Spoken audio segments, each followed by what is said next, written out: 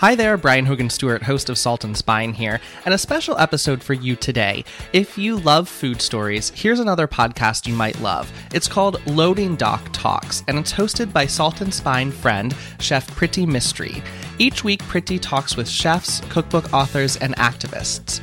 Take a listen to this recent episode with cookbook author and chef Zoe Ajonio, and subscribe to Loading Dock Talks wherever you podcast. Welcome to Loading Dock Talks, where all the juiciest conversations happen. I'm Chef Priti Mistry, and every week we talk to one of my favorite food folks about their lives, food and social justice, and we do a little shit talking too.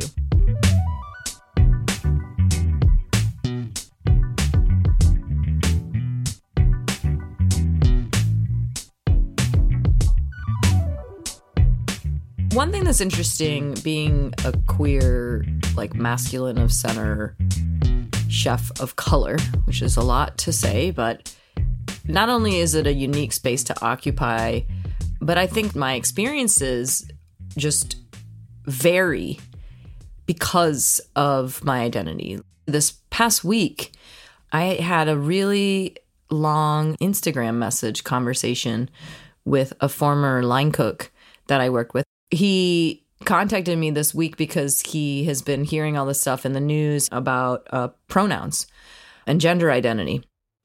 And, he was like, hey, hermana, that's what they all called me.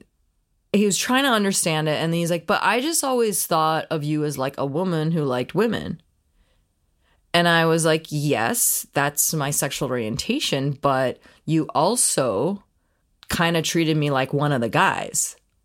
Am I right?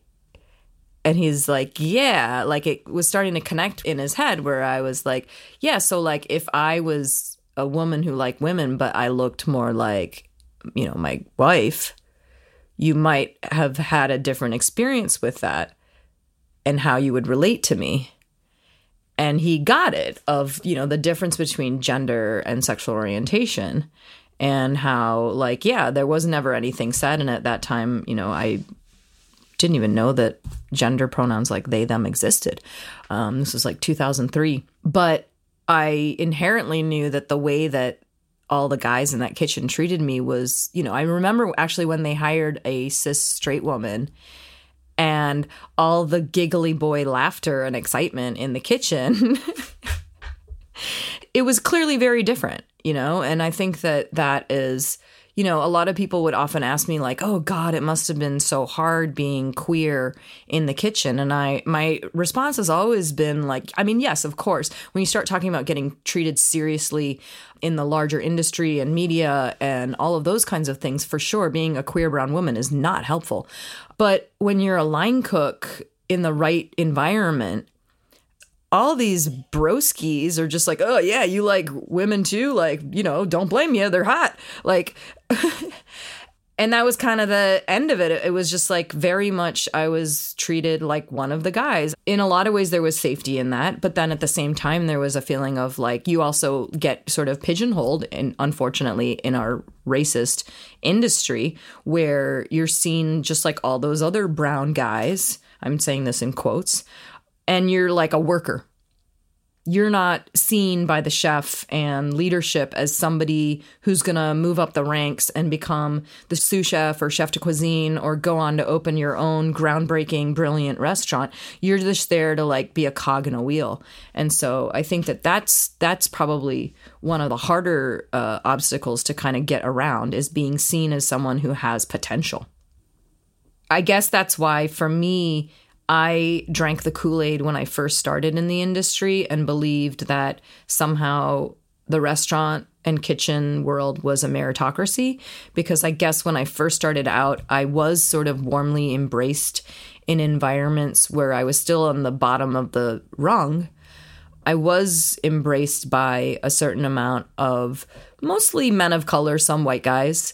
So it wasn't until I started moving up the ladder that the barriers of being a queer woman of color chef really came in strong and reared their ugly head at the James Beard House. They do a number of different dinners, and this one is annually, the Iconoclast dinner, and it is all chefs of color as well as somms and cocktail folks, beverage folks, which in and of itself was like the most powerful experience.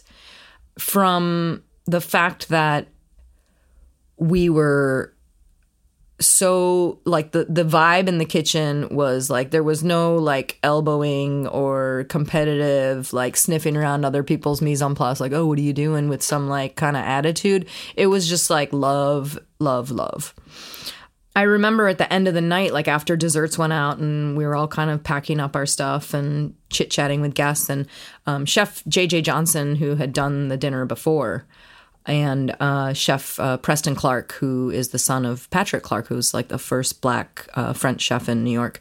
They had come to the dinner because they'd been a part of it previously. And so we were all kind of gathered around in the kitchen, and JJ, was pouring everyone who wanted it a shot of some like, fancy scotch or bourbon or something.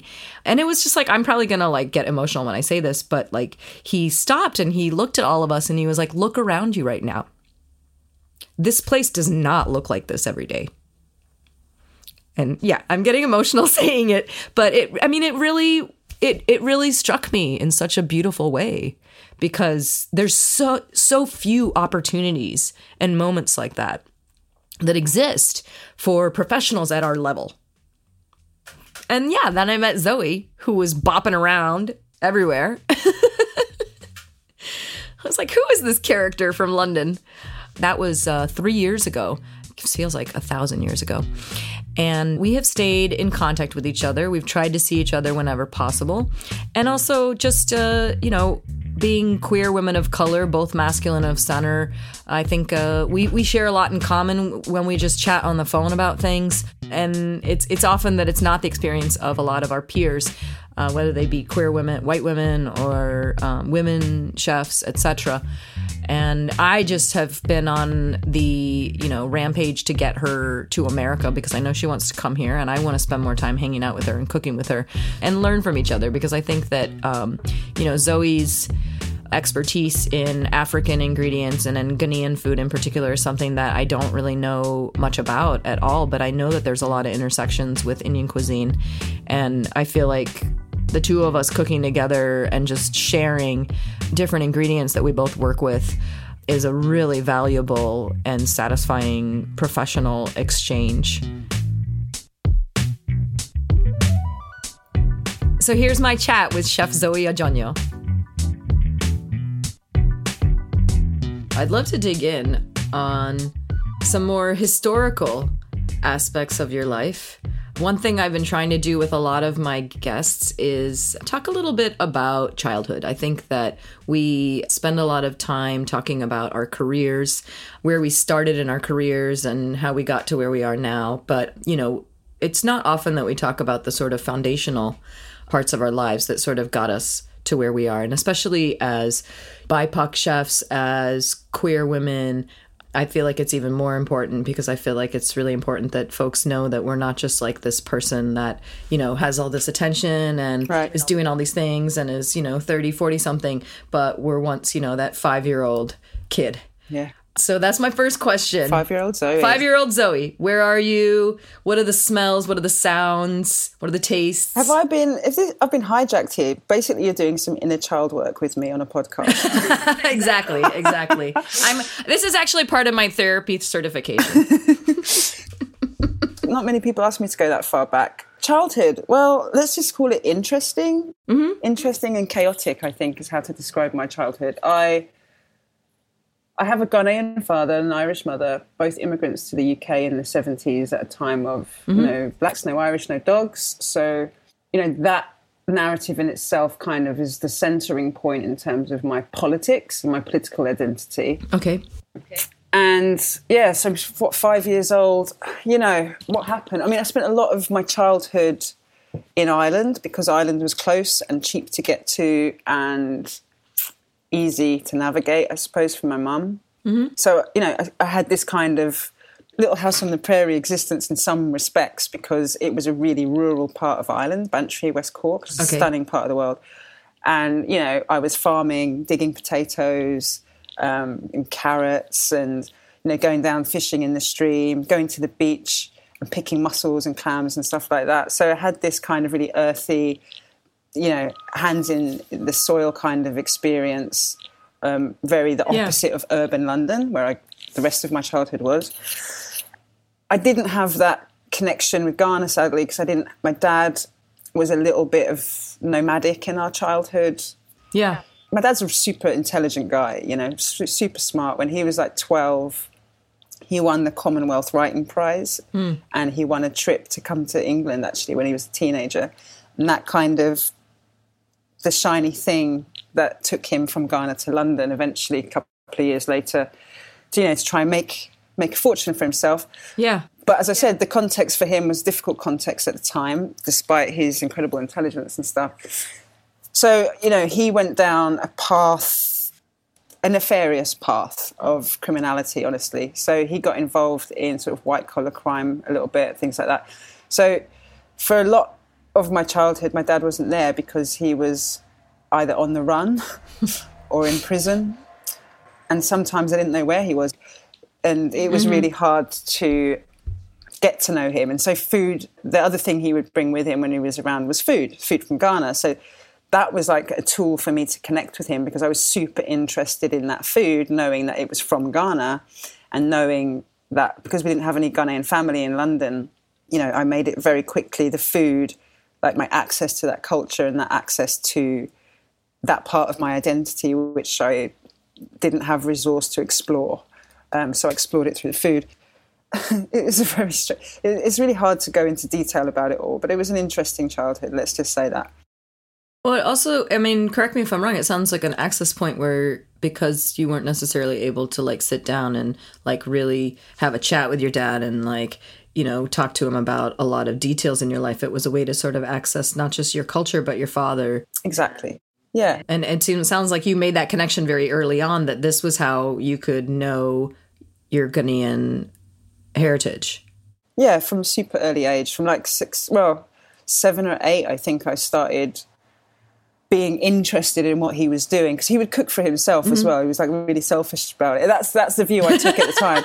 God, Dad's so selfish, but I think... Well, he give you a taste or something at least. Oh yeah, but I think we had to bug him about it, But he was very much of the frame of mind of wanting us to assimilate and...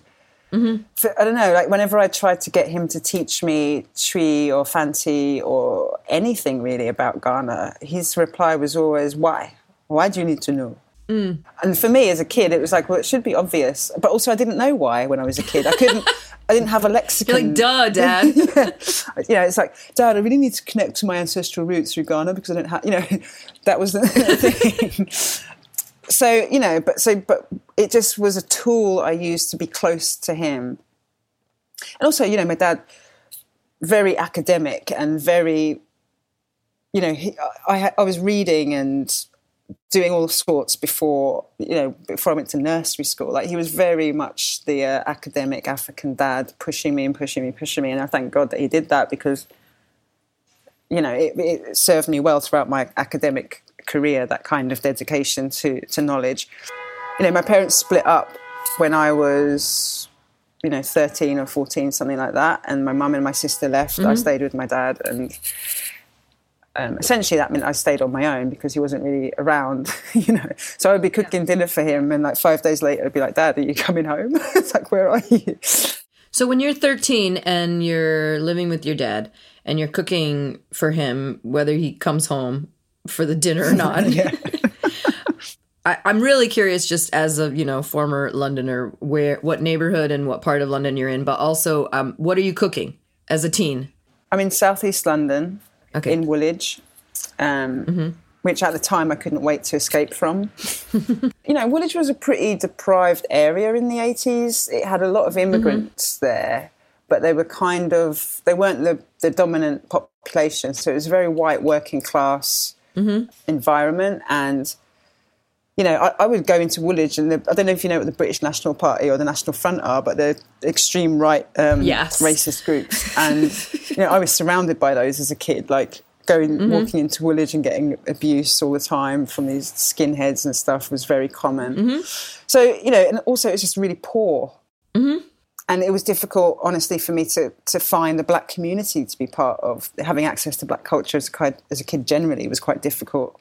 When do you feel like that changed for you? When do you feel like you were able to be at an age where you could sort of like have your own agency to access black community and culture beyond your father as a sort of gatekeeper?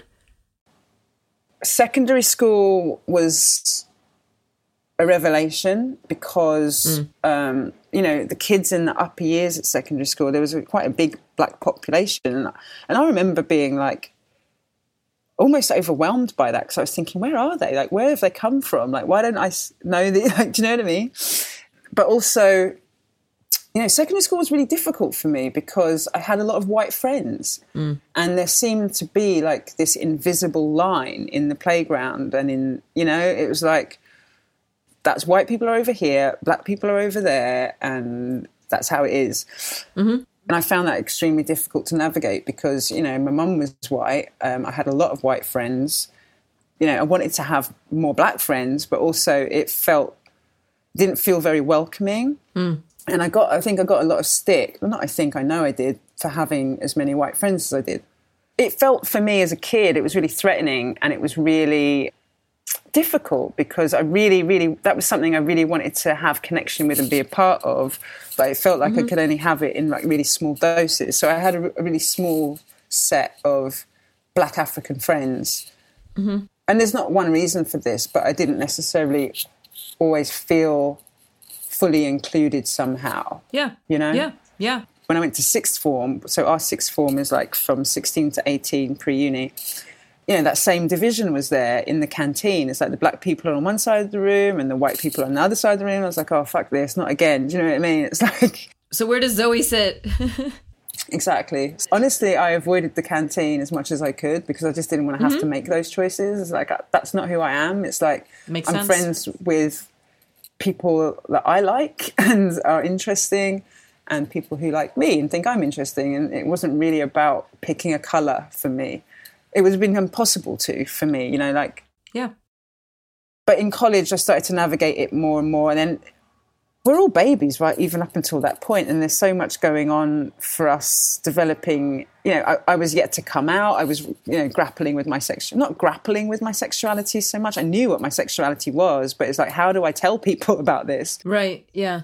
Yeah. So I was grappling with that. I was also grappling with who I wanted to be in the world and what I wanted to do, because my dad was very determined that I'd be a lawyer and do law, and I really wanted to do English and be a writer.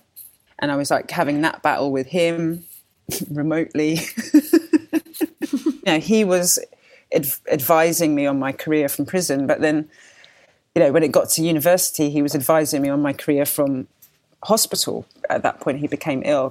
Mm-hmm. But he was still very influential in my life, which is kind of weird because I was 18, but he was like, I don't know. I think there's a particular thing about immigrants' parents and their power over you, because you understand how much they've sacrificed and you understand how important it is for their dream to be realised, and you kind of, part of you wants to satisfy that, but the other part of you wants to be yourself and do your own thing and make your own way in the world. Anyway, I ended up doing law and I had a great time at the University of Greenwich, made some amazing friends and I learned a lot, but it wasn't the path that I wanted for myself. But it sounds like this part of making a difference became something that was important to you through this time. Was that what sort of drew you to ending up doing that, aside from your father encouraging to you?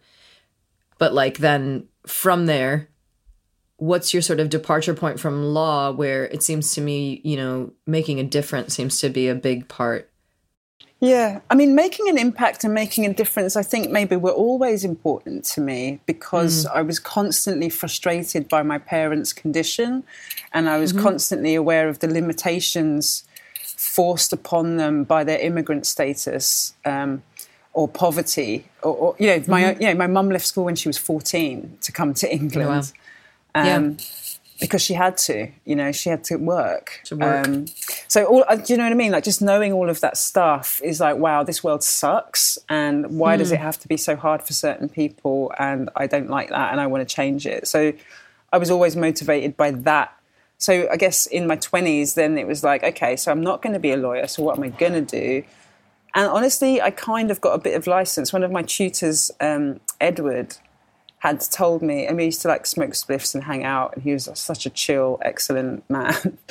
But he was also at the top of his profession, an amazing barrister, like a senior on the Law Council of England.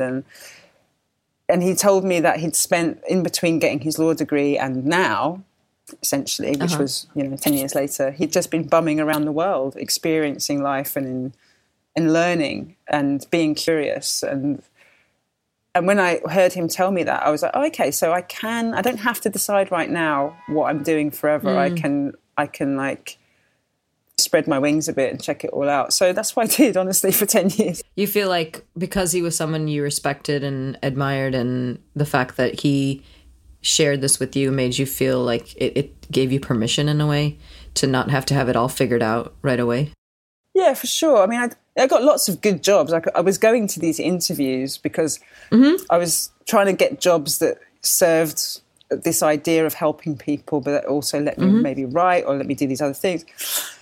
And I was getting the jobs, but then I was like, oh, that's not what I want to do. Because I don't want anything that puts me in an office for too long or has this rigid structure around it. Anyway, I ended up moving to Brighton to start a record label. So where does food come in? It doesn't come until 2010, when I come back to London. I started my own event production company, right? So I was putting on music events. And then in the queer space, I was taking people from Brighton to London for these big benders at the indie gay clubs in London. So I was always doing events, and you're like an urban entertainment tour guide. Basically, yeah. I was like, to the people in Brighton, I was like, you think this is gay culture? Come with me! But I was about to turn 30 and I realised that I didn't have a career. So I was like, shit, what are you doing? You're just bouncing around, having an amazing time, but you're not, you need to sort your shit out. That everyone has that moment when they're 30. And so I came back to London and I started getting serious, and I took a proper job. The crash happened, I got made redundant, and then I went travelling around the States. Now, what I will say is that what consistently happened over that period was me cooking for my friends.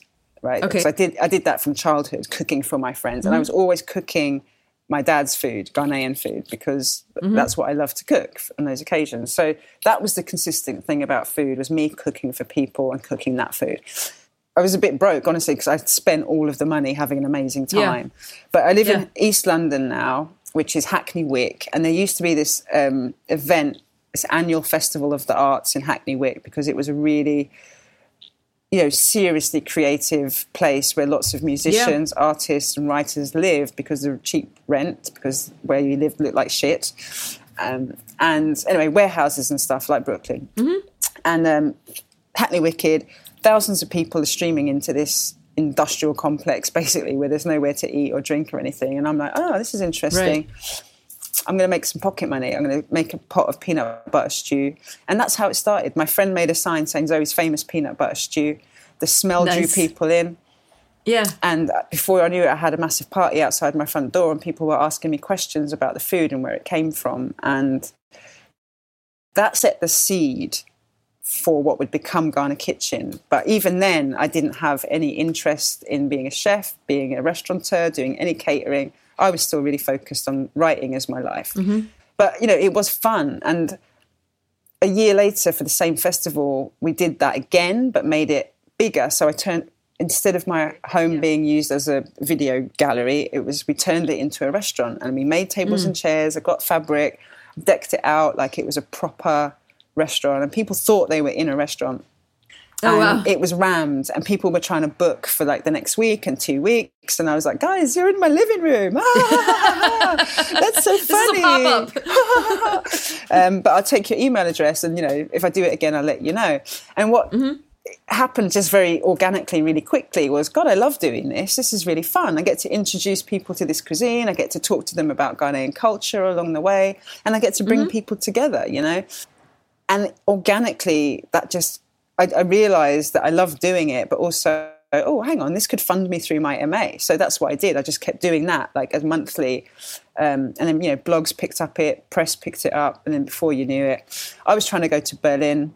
I was doing events in Berlin. Suddenly, the German press were descending on me in Berlin. And then I was flying back and forth between London and Berlin to cook. And I was like, okay, this is a business. Stop fucking around. What is it? Why does it need to exist? And so around 2011, 2012, I was like, all right, so Zoe's Ghana Kitchen is what I'm going to call it. And the mission is going to be to bring African food to the masses, because the situation was that it existed, people just didn't know where to find it or what it was. Okay. So I tried to be the interlocutor, the conduit for that.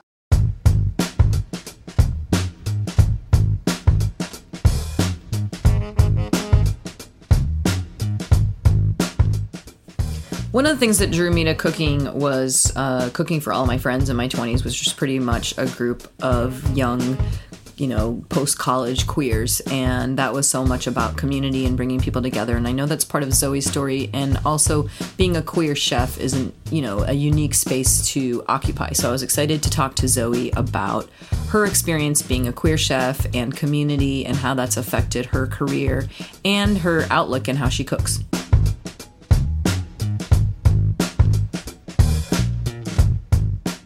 I think about myself also in the queer space of like being in my 20s and, none of us had any money. And so I was the one who just started cooking. And everyone was like, yeah. And so it really, I can relate to what you're saying, because my excitement in that moment wasn't like, oh, I want to learn everything about cooking. It was like, oh, wow, look at the way this brings people together. Exactly. That was one of the key things for me, was the power of bringing people together, which isn't something I anticipated or expected, but, it was just an incredible feeling to bring strangers together around a meal and have them leave as friends or girlfriends or girlfriend and boyfriend, or get a work opportunity. Like, there's so much power in that. Like, people used to email me all the time being, oh my God, I can't believe it. I had so much fun at your supper club and now we're dating. Or, had so much fun at your supper club and I got a job from that guy. And I'm like, oh, yay, amazing, Well, you're building community. Yeah. And I used to, on purpose, actually, like, separate people who knew each other for the supper clubs, to be like, okay, you sit over there and talk to him. He's lovely. He does X, Y, and Z. You sit over here and talk to her. You're going to get on fabulously.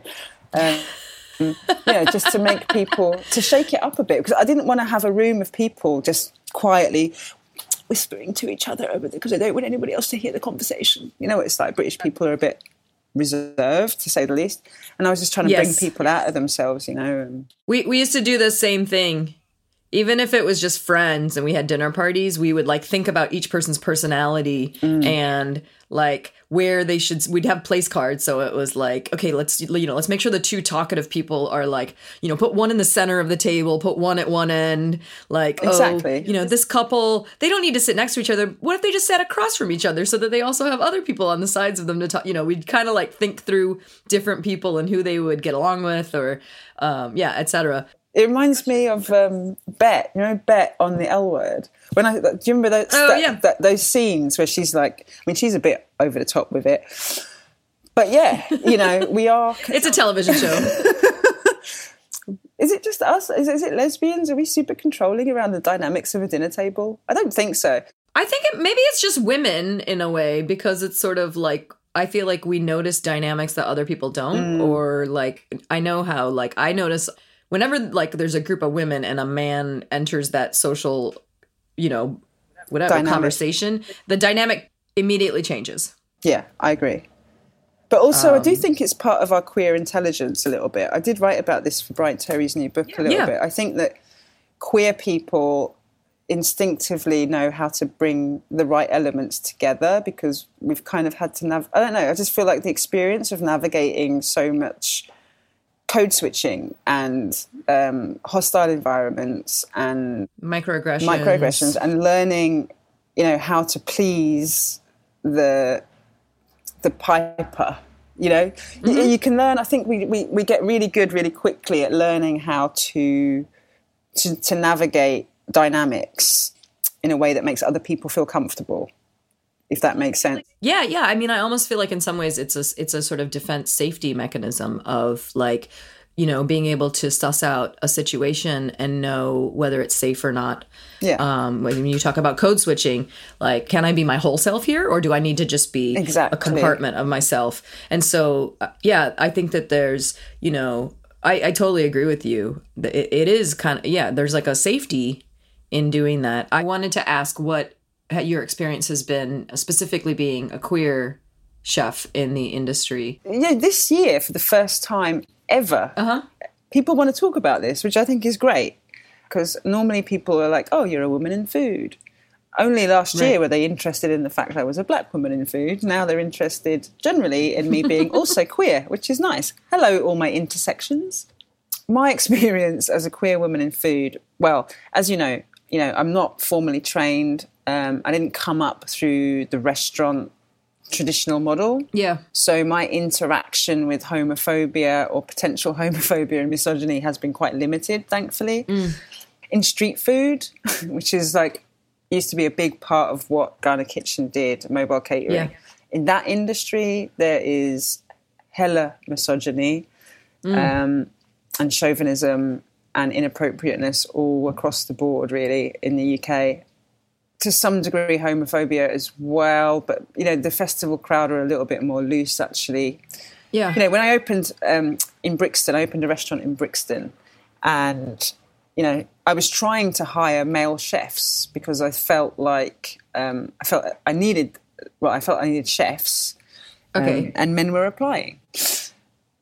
Turns out I didn't need that kind of thing. But what I needed was women who were passionate about food, and that's who I ended up hiring. But quite often in those dynamics, when I did hire men, it was difficult for them to take instruction from me, even though they didn't have any knowledge whatsoever on the cuisine. Mm-hmm. I think mostly it's men not liking a woman with a strong voice and purpose that I've come up against the most. And, there's been the occasional stupid remark or, oh, is your wife fit? Maybe we can have a threesome. Bullshit like that. There's been so much of that.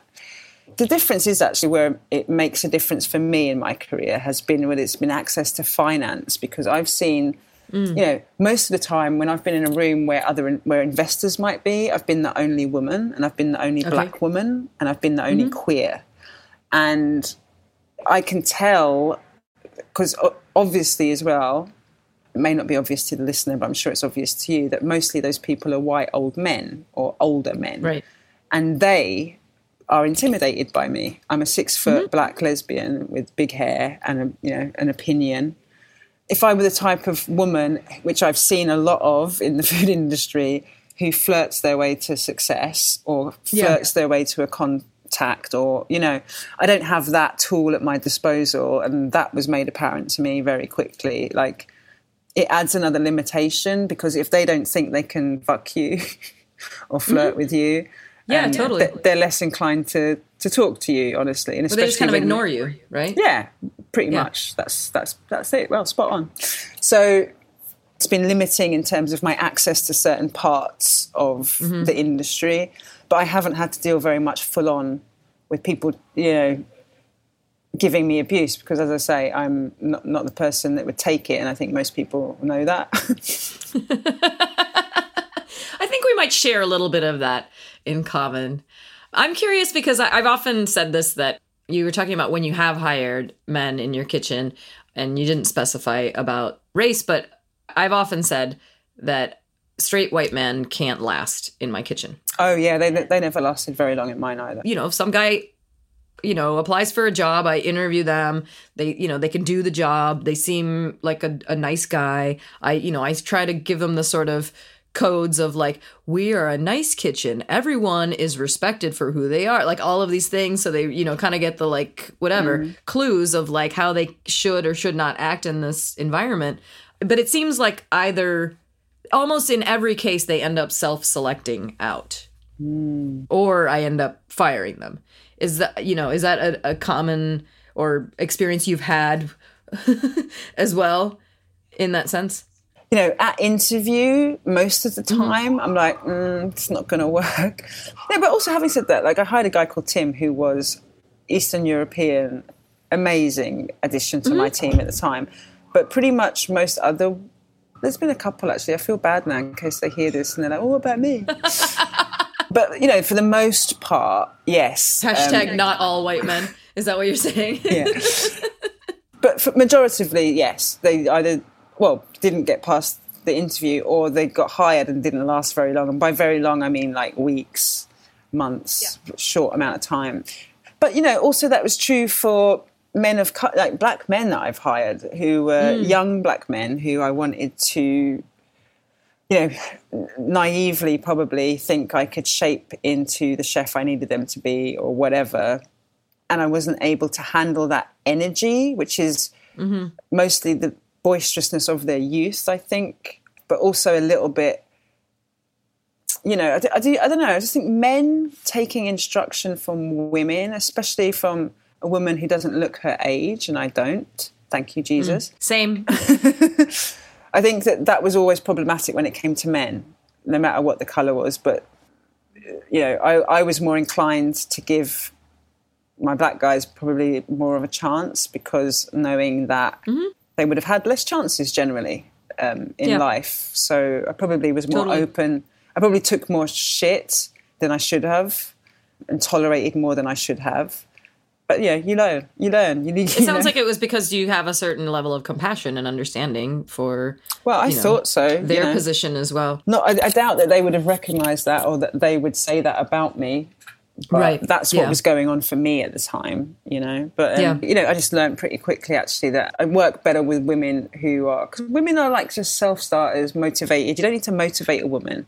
You don't need to tell a woman 100 times that a kitchen needs to be clean because women just do it as part of the process. Do you know what I mean? They're just more organised, they're more detailed, they're more motivated, more precise, and generally kind of just more fun to work with. Yeah. Because they have the compassion as well and that understanding. Like women are just generally more understanding and forgiving of each other. Yeah. Yeah. That sort of, giving you the space to be not always cheery. Yeah. And not take it personally. Yeah, exactly. There's just a bit more room. I think compassion is the right word. Totally. We've had so much great interesting conversation. I feel like I've learned so much more about you, Zoe. I feel like I already knew a lot about you. We've known each other for a while now. I think almost 3-ish years. And I feel like I've learned so much more. Well, you have, because I've told you stuff I haven't told anybody else, babe. So there you go. There you go. And I even, you're like one of the only people in the universe that I let call me babe.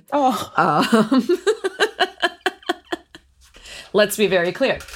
If anyone is, when you're listening to this and you hear Zoe call me babe, do not think that somehow that means that you could call me babe. It's really funny, isn't it? This is part of Southeast London. As you can hear, being from Southeast London is like no T's or H's when I speak, and then babe every 5 minutes. But and I used to make a point when I would go on TV shows or radio interviews and make sure that I called whoever was hosting the show babe to see if I could get away with it. Always did. But yeah, I understand some people don't like it, but it just is, I'm sorry, it just is my lexicon for people that I hold dear. You're a babe. Well, why, thank you. I take it definitely as a compliment.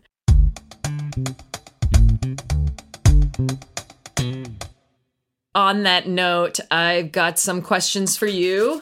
We were calling this the lightning round, but as you know, you're one of our first guests, so we're still kind of figuring a lot of things out because we realized that some of the questions were not necessarily so, lightning fast. They were more complex answers. So don't feel like you need to give a sort of one-word answer if it's more nuanced for you. Okay, go. Go-to favorite pizza toppings? Always pepperoni. And as much meat as possible, honestly. I'm a big fan of a meaty pizza, so it's probably got pepperoni and ham as a minimum. Maybe some ground beef, but I'm not a big fan of the ground beef. But always pepperoni. Staying at a friend's house for the weekend, what are the 3 cooking tools that you're going to bring with you? My salts, my spices, and a knife. All right. Can you tell me where we can get those salts and spices? Are those things that we can purchase? Yeah, you can, at zoesghana-kitchen.co.uk/shop. So I'm going to bring my ingredients because my friends won't have them unless I send them to them. And what kind of knife? What's your if you're bringing one knife? Do you know what? This is not a chefy answer, and I feel like it's always disappointing because I'm the kind of chef that uses like 2 knives for everything. Mm-hmm. So it's just my global knife. It's just a nice, good chef knife, basic all-round, all-purpose chef knife.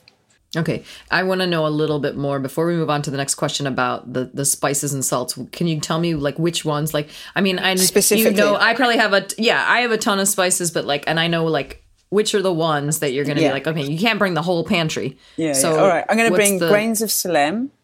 Do you know what they are? So grains of Salem are this beautiful pod. It's got like a little barky husk. So it looks like a bit like a caterpillar, and you snap it. Inside there are seeds, but actually the seeds don't actually provide much flavour or intensity, but it's the husk.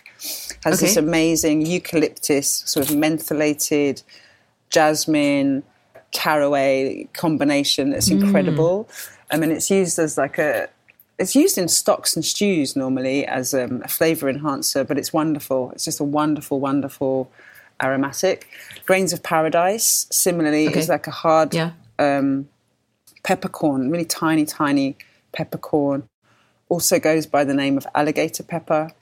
It's tiny, like it's about 2 mil by 2 mil, one peppercorn. If you bite that, it releases this amazing... It smells like aromatherapy or something. It has a bit of, again, a little bit of eucalyptus, but more... The notes in there are a bit more floral and citrusy. So sometimes a person can taste it and say, oh, tastes like strawberries, and sometimes a person can taste it and it's like, oh, it tastes like citrus. You know, it has very complex flavor packed into this tiny, tiny, tiny thing, and I love to use that instead of just ordinary ground black pepper. Dawa dawa it's spelled Dawa Dawa. Also known in Nigeria, they call it iru. It has a lot of names. All of these ingredients have about 50 different names because each tribe will call it something different. Yeah. So dawa dawa or iru is the main names that people know that about. But dawa dawa is fantastic. It's fermented locust bean. You would love this one. I'm going to send you some actually because I can. Send me some. And it's fermented locust bean, so it's super stinky. Like on the nose, it's hella bad feet smell. But again, it's used as a flavor enhancer. It's got deep, rich umami and savory notes to it. So it's really great for vegan and plant-based cooking where you want to get that extra savory note there and sort of develop an extra bit of umami without that meat protein. Super great. I make an amazing chocolate. Well, actually, Sarah Held, my wife, makes an amazing chocolate dawa dawa vegan cake using it's incredible. Oh, wow. It's a really great... It sounds delicious. Do you use it in savory things, though, as well? Like Sarah's makes this cake, but is it mainly used in more it's savory? mainly savory, for sure, yeah. Okay. I like to do... my whole vibe is trying to do other things with ingredients that people... Yeah. So normally dawa dawa would be used, again, as a flavour enhancer or something like that, but... and in stocks and stews, like it's definitely going to appear in contomere and spinach and agusi for that kind of extra deep level of savoury.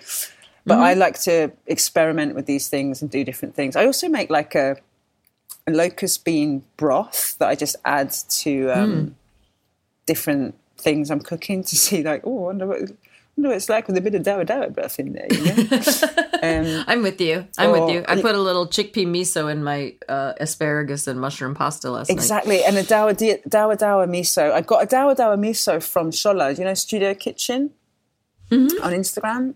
He makes fucking insane misos, but he made a dawa dawa miso. Anyway, he's an incredible mad African scientist. I'm calling him the Heston Blumenthal of Africa. He does some really great things with these ingredients. I want to ask you the next question, but I need to ask you one thing first while we're on spices and salts, and that is, tell me about this okra salt. Ooh, okra salt. How'd you make it? What's it used in? I've seen it on your website. Yeah, it's one of those amazing... I love things like this because, happy accidents that become a thing? Yeah. That happens a lot. Big fan. Okra salt happened because we were dehydrating okra for something entirely different, actually, because I was trying to make a themed dish. We had this idea to do a plate that was evocative of the Cape Coast, and we were trying to recreate, textures. Like when people do fucking sand on a plate and da-da-da-da. We were trying to recreate some textures and things. So we dehydrated okra to make, like, I don't know where it was going to... It's probably going to be like, that's the edge of the sea, like where the seabed meets the fucking... Yeah. I don't know. I generally roll my eyes at things like that. Yeah, I know. It was a poncy idea. I'm just saying. Yeah, I'll but throw why that out not? You're there. But we were Keep going. playing. We were playing. Yeah. Anyway, and I spilt some of the okra into a bowl of sea salt that I was using for doing something else, and then I was like, oh fuck's sake! And then I scooped it out and tasted it, and I was like, oh my god, this is amazing! Because I love it. It reminded me of. Honestly, it reminded me of like a seaweed salt, you know, but much more interesting and intense, and just not like okra at all. It had this really deep, like sea taste to it, which I just thought was extraordinary. And I was like, right, we're doing this. And so dehydrate okra, mix it with salt, and sea salt, good quality salt is important. Right. And then we use it as a finishing salt. It's incredible, especially on certain things, and we're still developing what those things are because we haven't got like all the time in the world to be working out all the amazing applications. But it just like on green tomatoes, for example, it does something amazing to them. And I don't know enough about the science of food, and I really need to like do more learning in that space. But even the hibiscus salt, and we figured out that on the hibiscus salt on red meat.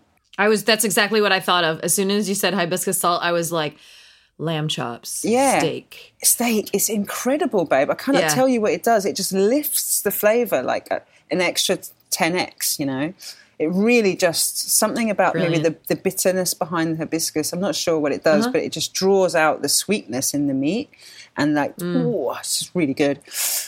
I'll send you some of both of those as well. You can play with those. Please do. Yeah. I love this. I interview you and I get gifts. Who is your favorite person to cook for? Oh, to cook for? Yeah. There's been a lot of cool people, actually. Some not so cool, but high profile. I won't mention them. Do you know, I think it has to be that dinner I cooked at with you, you know, that Beard House dinner. Yeah. Fucking Ava DuVernay was there. Wow. That is the best...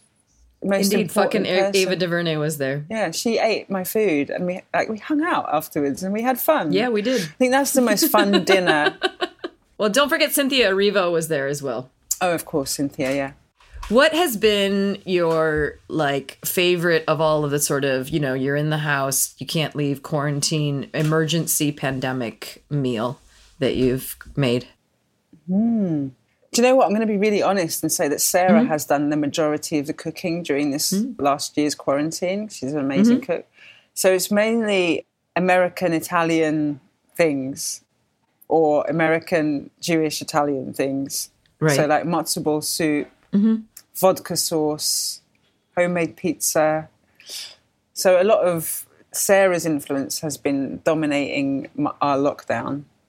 I have a wife who does absolutely no cooking. She has a fantastic job, and I'm not mad. She makes sure we have a roof over our head while I do fun things like this. But I have actually cooked. Like, as a chef, I always say, like, I'm like the worst, like, chef husband. You know, we've been together for 25 years. I think this year I've cooked the most at home in my entire life. Oh, I mean, that will be true for sure. Yeah, but like prior... You know, even as a chef, I would just, you know, I'm always like, let's go to our friend's place. Let's go out for brunch. Like, let's order pizza. I'm tired. Yeah. I've been cooking all the time. All of my equipment's I left my knives at work. Well, yeah, that's the thing. I mean, throughout the last year, I've been cooking a lot, but like online. So I've been cooking for like cooking classes and demos and cook-alongs and da-da-da-da. You know what it's like when you're doing stuff like that. You don't really want to cook after that for... No, and you don't even want to eat. Yeah. You just want a glass of wine and like to just like sit there. Exactly. Okay, what was your first wow food memory? Like as a child, you tried something that was different than what you were sort of used to in your regular life where you were like, wow, mind blown.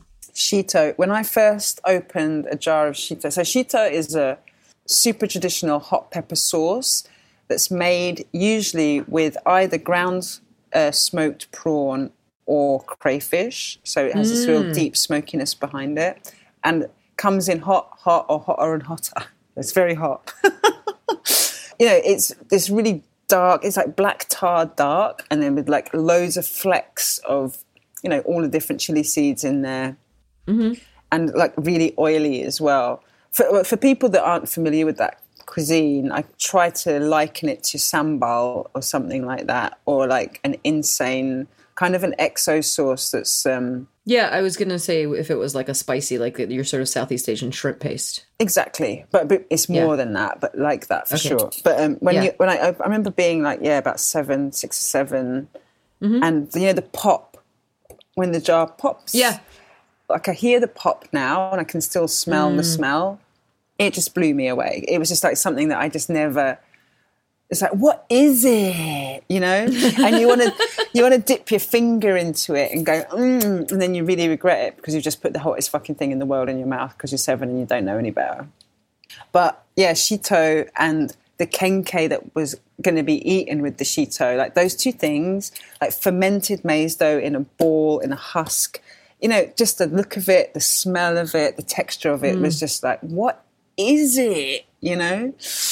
But even though the spice kind of blew you away at first, you were still drawn to keep going. Oh, I loved it. Yeah. I mean, I loved it, Love. I can't express how much I fell in love with those ingredients when I was a kid.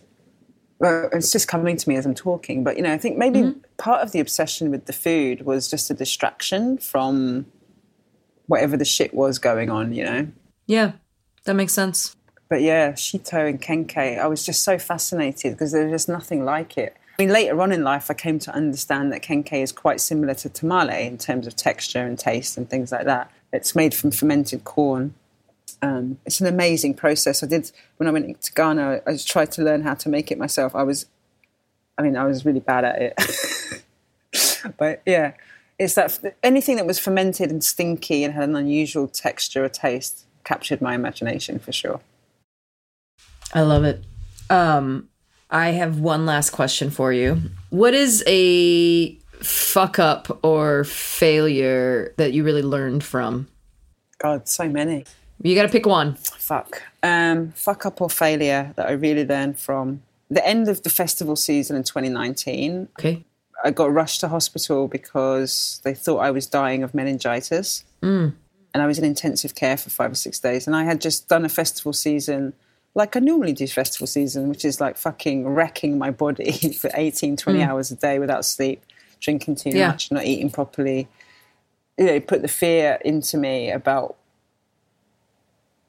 how I was showing up in the world, and it made me really question everything, really, in terms of the nature of the business, the shape of the business, what was adding value and what was distracting, and whether I was doing the right thing anymore or whether I'd gone completely off path, It was horrible to be like on death's door.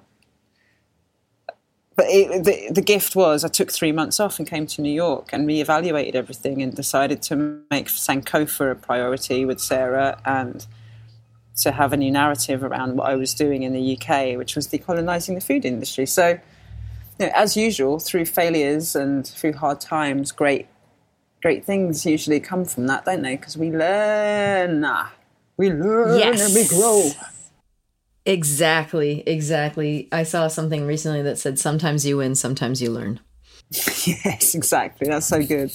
I like that. I am so happy for you and all of your success and all of the rich and wonderful things you're bringing to our industry. I mean, all over the world, really. Thanks, babe.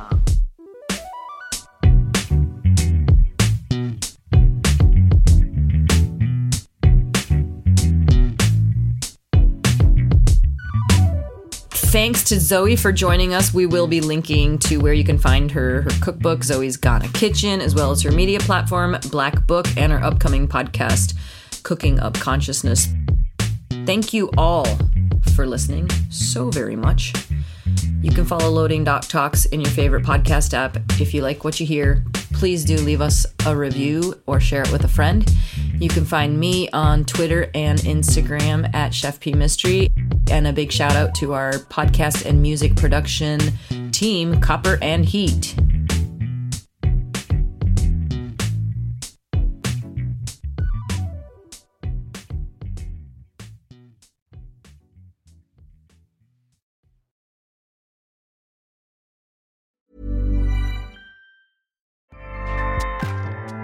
Acast powers the world's best podcasts. Here's a show that we recommend. Greetings Adventurers is an award-winning comedy real play D&D podcast that has been running for a decade with 427 episodes in our first campaign. I didn't have back problems or kids when we started. My favorite thing about the show is that it's a group of friends playing D&D who don't take anything too seriously. Right, like would a normal group use a sphere of annihilation as a toilet? We threw so much mayonnaise in there. We just started a new campaign, so it's a great time to jump in. Or you can listen to our first level 1 all the way to level 20 adventure and have hundreds of hours of entertainment. New episodes every Monday, so listen to Greetings Adventurers on Acast or wherever you get your podcasts. Acast helps creators launch, grow, and monetize their podcasts everywhere. Acast.com.